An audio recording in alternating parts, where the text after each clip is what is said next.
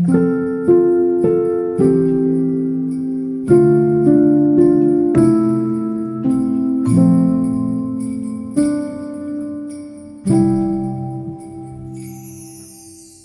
Child's Christmas in Wales is a delightful prose work by the Welsh poet and writer Dylan Thomas. First published in 1954, the piece is a nostalgic and vivid recollection of the author's childhood memories of Christmas time in Wales. Thomas takes readers on a journey through sights, sounds, and experiences associated with the festive season.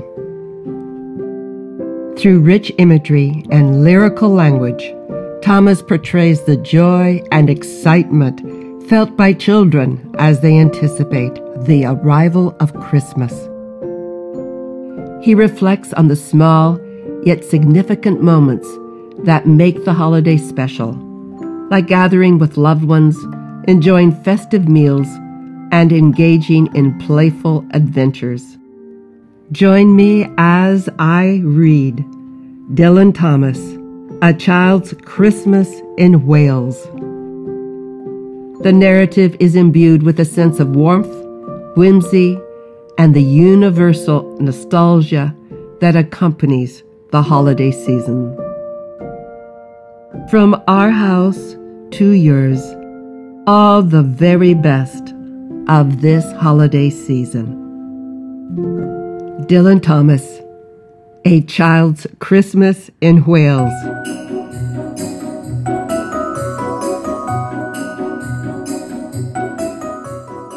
One Christmas was so much like the other in those years. Around the sea-town corner now, out of all sound except the distant speaking of the voices I sometimes hear a moment before sleep, that I can never remember whether it snowed for 6 days and 6 nights when I was 12, or whether it snowed for 12 days and 12 nights when I was 6. All the Christmases rolled down towards the two-tongued sea, like a cold and headlong moon bundling down the sky that was our street, and they stop at the rim of the ice-edged, fish-freezing waves. And I plunge my hands in the snow and bring out whatever I can find. In goes my hand into that wool-white, bell-tongued ball of holidays, resting at the rim of the carol-singing sea. And out come Mrs. Prothero and the firemen.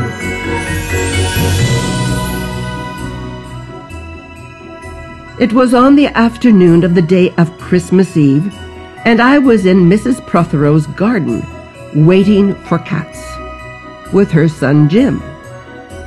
It was snowing. It was always snowing at Christmas.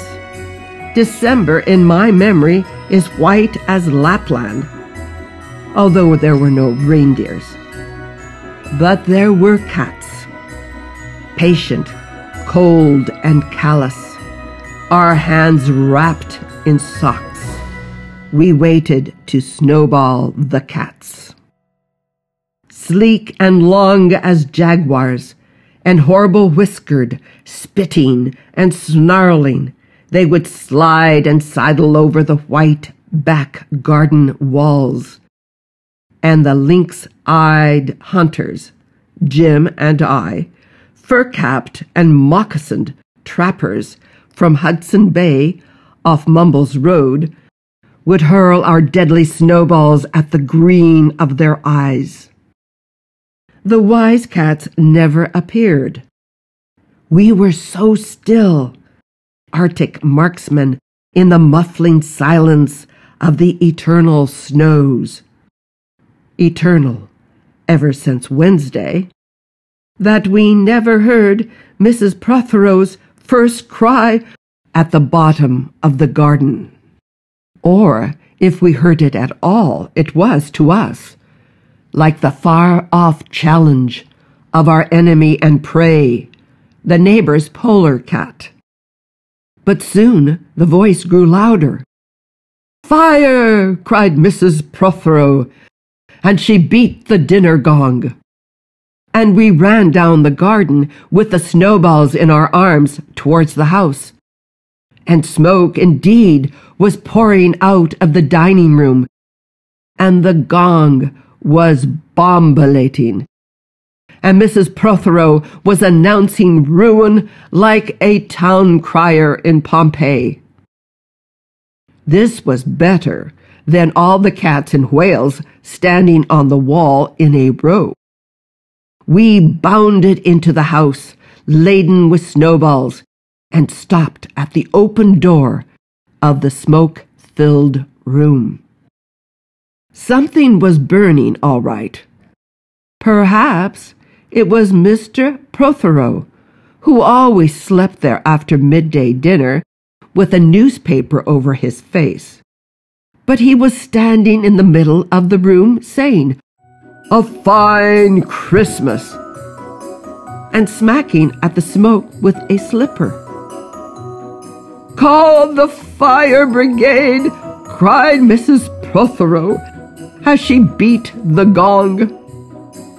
"They won't be here," said Mr. Prothero. "It's Christmas."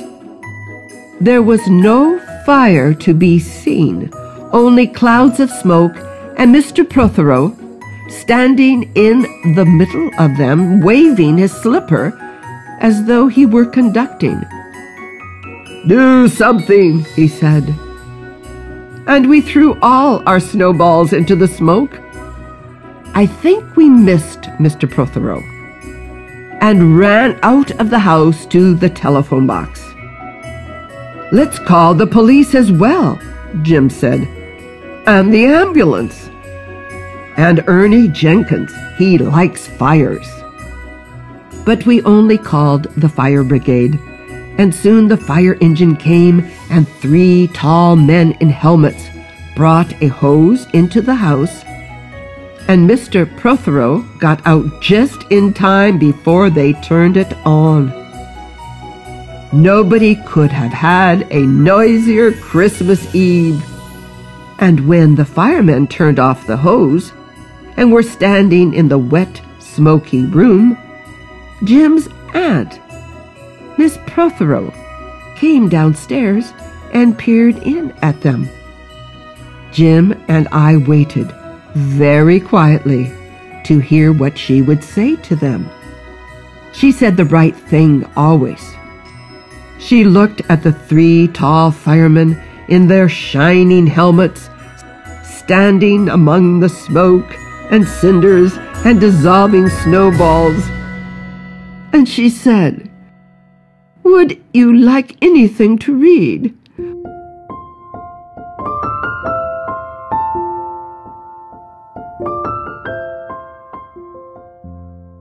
Years and years ago, when I was a boy, when there were wolves in Wales and birds the color of red flannel petticoats whisked past the harp-shaped hills, when we sang and wallowed all night and day in caves that smelt like Sunday afternoons in damp front farmhouse parlors, and we chased with the jawbones of deacons, the English and the bears, before the motor car, before the wheel, before the Duchess-faced horse, when we rode the daft and happy hills bareback. It snowed and it snowed. But here a small boy says, "It snowed like last year too. I made a snowman and my brother knocked it down, and I knocked my brother down, and then we had tea." But that was not the same snow, I say. Our snow was not only shaken from the whitewash buckets down the sky. It came shawling out of the ground and swam and drifted out of the arms and hands and bodies of the trees. Snow grew overnight on the roofs of the houses like a pure and grandfather moss. minutely ivied the walls, and settled on the postman opening the gate like a dumb, numb thunderstorm of white, torn Christmas cards. Were there postmen then too? With sprinkling eyes and wind-cherried noses on spread. Frozen feet, they crunched up to the doors and mittened on them manfully. But all that the children could hear was a ringing of bells. You mean that the postman went rat-a-tat-tat and the doors rang? I mean that the bells that the children could hear were inside them. I only hear thunder sometimes, never bells. There were church bells too. Inside them? No, no, no. In the bat-black, snow-white belfries, tugged by bishops and storks. And they rang their tidings over the bandaged town, over the frozen foam of the powder and ice cream hills, over the crackling sea. It seemed that all the churches boomed for joy under my window, and the weathercocks crew for Christmas on our fence. Get back to the postmen. They were just ordinary postmen, fond of walking and dogs and Christmas and the snow. They knocked on the doors with blue knuckles. And then they stood on the white welcome mat in the little drifted porches and huffed and puffed, making ghosts with their breath, and jogged from foot to foot like small boys wanting to go out. And then the presents? And then the presents, after the Christmas box. And the cold postman, with a rose on his button nose, tingled down the tea-trayed, slithered run of the chilly, glinting hill. He went in his ice-bound boots like a man on fishmonger's slabs. He wagged his bag like a frozen camel's hump, dizzily turned the corner on one foot, and he was gone. Get back to the presents. There were the useful presents. Engulfing mufflers of the old coach days, and mittens made for giant sloths, zebra scarves of a substance like silky gum that could be tug-a-war down to the galoshes, blinding tam-o'-shanters like patchwork tea cozies, and bunny-suited bushbees, and balaclavas from aunts who always wore wool next to their skin. There were mustached and raspy vests that made you wonder why the aunts had any skin left at all. And once I had a little crocheted nosebag from an aunt now, alas, no longer whinnying with us. And books that told me everything about the wasp, except why. Go on to the useless presents. Bags of moist and many-colored jelly babies, and a folded flag, and a false nose, and a tam conductor's cap, and a machine that punched tickets and rang a bell. Never a catapult. Once, by a mistake that no one could explain, a little hatchet, and a celluloid duck that made, when you pressed it, a most unduck-like sound.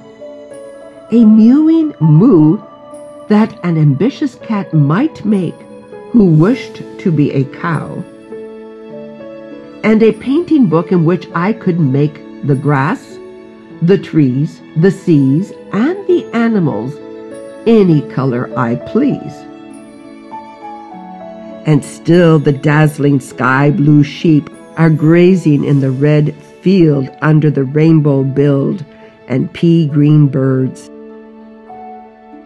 Hard-boiled, toffee, fudge, and all sorts, crunches, cracknel, humbugs, glaciers, marzipan, and butterwelsh for the Welsh, and troops of bright tin soldiers who, if they could not fight, could always run, and snakes and families and happy ladders, and easy hobby games for little engineers, complete with instructions. Oh, easy for Leonardo. And a whistle to make the dogs bark, to wake up the old man next door, to make him beat on the wall with his stick, to shake our picture off the wall. And a packet of cigarettes. You put one in your mouth, and you stood at the corner of the street, and you waited for hours in vain for an old lady to scold you for smoking a cigarette. And then, with a smirk, you ate it. And then it was breakfast under the balloons. Were there uncles like in our house? There were always uncles at Christmas, the same uncles. And on Christmas morning, with dog-disturbing whistle and sugar fags, I would scour the swath town for the news of the little world, and find always a dead bird by the post office, or the white deserted swings, perhaps a robin, all but one of his fires out. Men and women waiting, scooping back from chapel, with tap-room noses and wind-bust cheeks, huddled their stiff black jarring feathers against the irreligious snow. Mistletoe hung from the gas brackets in all the front parlors. There was sherry and walnuts and bottled beer and crackers by the dessert spoons. And cats, in their furabouts, watched the fires. And the high-heaped fire spat, chestnuts and the mulling pokers. Some few large men sat in the front parlors without their collars. Uncles almost certainly trying their new cigars, holding them out judiciously at arm's length, returning them to their mouths, coughing, then holding them out again as though waiting for the explosion. And some few small ants, not wanted in the kitchen, nor anywhere else for that matter, sat on the very edges of their chairs, poised and brittle, afraid to break, like faded cups and saucers. Not many those mornings trod the piling streets. An old man always, fawn-bowlered, yellow-gloved, and at this time of year, with spats of snow, would take his constitutional to the white Bowling Green and back, as he would take it wet or fire on Christmas Day or Doomsday. Sometimes 2 hale young men with big pipes blazing, no overcoats and wind-blown scarves, would trudge, unspeaking, down to the forlorn sea, to blow away the fumes. Who knows? To walk into the waves until nothing of them was left but the 2 curling smoke clouds of their inextinguishable briars. Then I would be slap-dashing home, the gravy smell of the dinners of others, the bird smell, the brandy, the pudding, and mince, coiling up to my nostrils, when out of a snow-clogged side lane would come a boy the spit of myself, with a pink-tipped cigarette and the violent past of a black eye, cocky as a bullfinch, leering all to himself. I hated him on sight and sound, and would be about to put my dog whistle to his lips and blow him off the face of Christmas, when suddenly he, with a violet wink, put his whistle to his lips, and blew so stridently, so high, so exquisitely loud, that gobbling faces, their cheek bulged with goose, would press against their tinselled windows, the whole length of the white echoing street.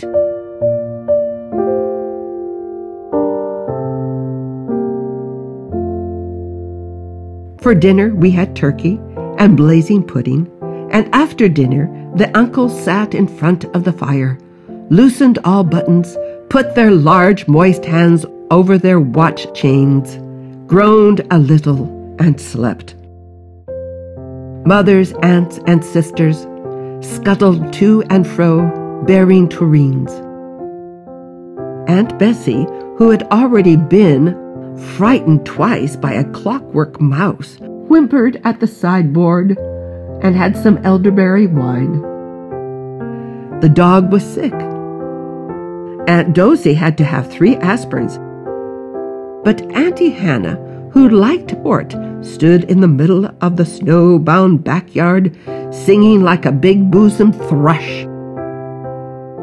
I would blow up balloons to see how big they would blow up to, and then when they burst, which they all did, the uncles jumped and rumbled. In the rich and heavy afternoon, the uncles breathing like dolphins and the snow descending, I would sit among festoons and Chinese lanterns and nibble dates and try to make a model man-o'-war, following the instructions for little engineers, and produce what might be mistaken for a sea-going tramcar. Or I would go out, my bright new boots squeaking into the white world on the seaward hill, to call on Jim and Dan and Jack to pad through the still streets, leaving huge, deep footprints in the hidden pavements. I bet people will think there had been hippos. What would you do if you saw a hippo coming down our street? I'd go like this, bang. I'd throw him over the railings and roll him down the hill, and then I'd tickle him under the ear, and he'd wag his tail. What would you do if you saw 2 hippos? Iron-flanked and bellowing he-hippos clanked and battered through the scalding snow towards us as we passed Mr. Daniel's house. Let's post Mr. Daniel a snowball through his letterbox. Let's write things in the snow. Let's write, Mr. Daniel looks like a spaniel all over his lawn. Or we walked on the white shore. Can the fishes see it snowing? The silent, one-clouded heavens drifted on to the sea. Now we were snow-blind travelers lost on the north hills. And vast dew-lapped dogs, with flasks round their necks, ambled and shambled up to us, baying, Excelsior! We returned home through the poor streets where only a few children fumbled with bare red fingers in the wheel-rutted snow, and cat-called after us, their voices fading away as we trudged uphill, into the cries of the dock birds and the hooting of ships out in the whirling bay. And then, at tea, the recovered uncles would be jolly, and the ice cake loomed in the center of the table like a marble grave. Auntie Hannah laced her tea with rum, because it was only once a year. Bring out the tall tales now that we told by the fire as the gaslight bubbled like a diver. Ghosts hooed like owls in the long nights when I dared not look over my shoulder. Animals lurked in the cubbyhole under the stairs where the gas meter ticked. And I remember that we went singing carols once, when there wasn't the shaving of a moon to light the flying streets. At the end of a long road was a drive that led to a large house, and we stumbled up the darkness of the drive that night, each one of us afraid, each one holding a stone in his hand in case, and all of us too brave to say a word. The wind through the trees made noises as of old and unpleasant, and maybe web-footed men wheezing in caves. We reached the black bulk of the house. What shall we give them? Hark the herald. No, Jack said. Good King Wenceslas. I'll count 3. 1, 2, 3. And we began to sing, our voices high and seemingly distant. In the snow-felted darkness round the house that was occupied by nobody we knew, we stood close together near the dark door. Good King Wenceslas looked out on the feast of Stephen. And then a small, dry voice, like the voice of someone who has not spoken for a long time, joined our singing. A small, dry, egg-shelled voice from the other side of the door.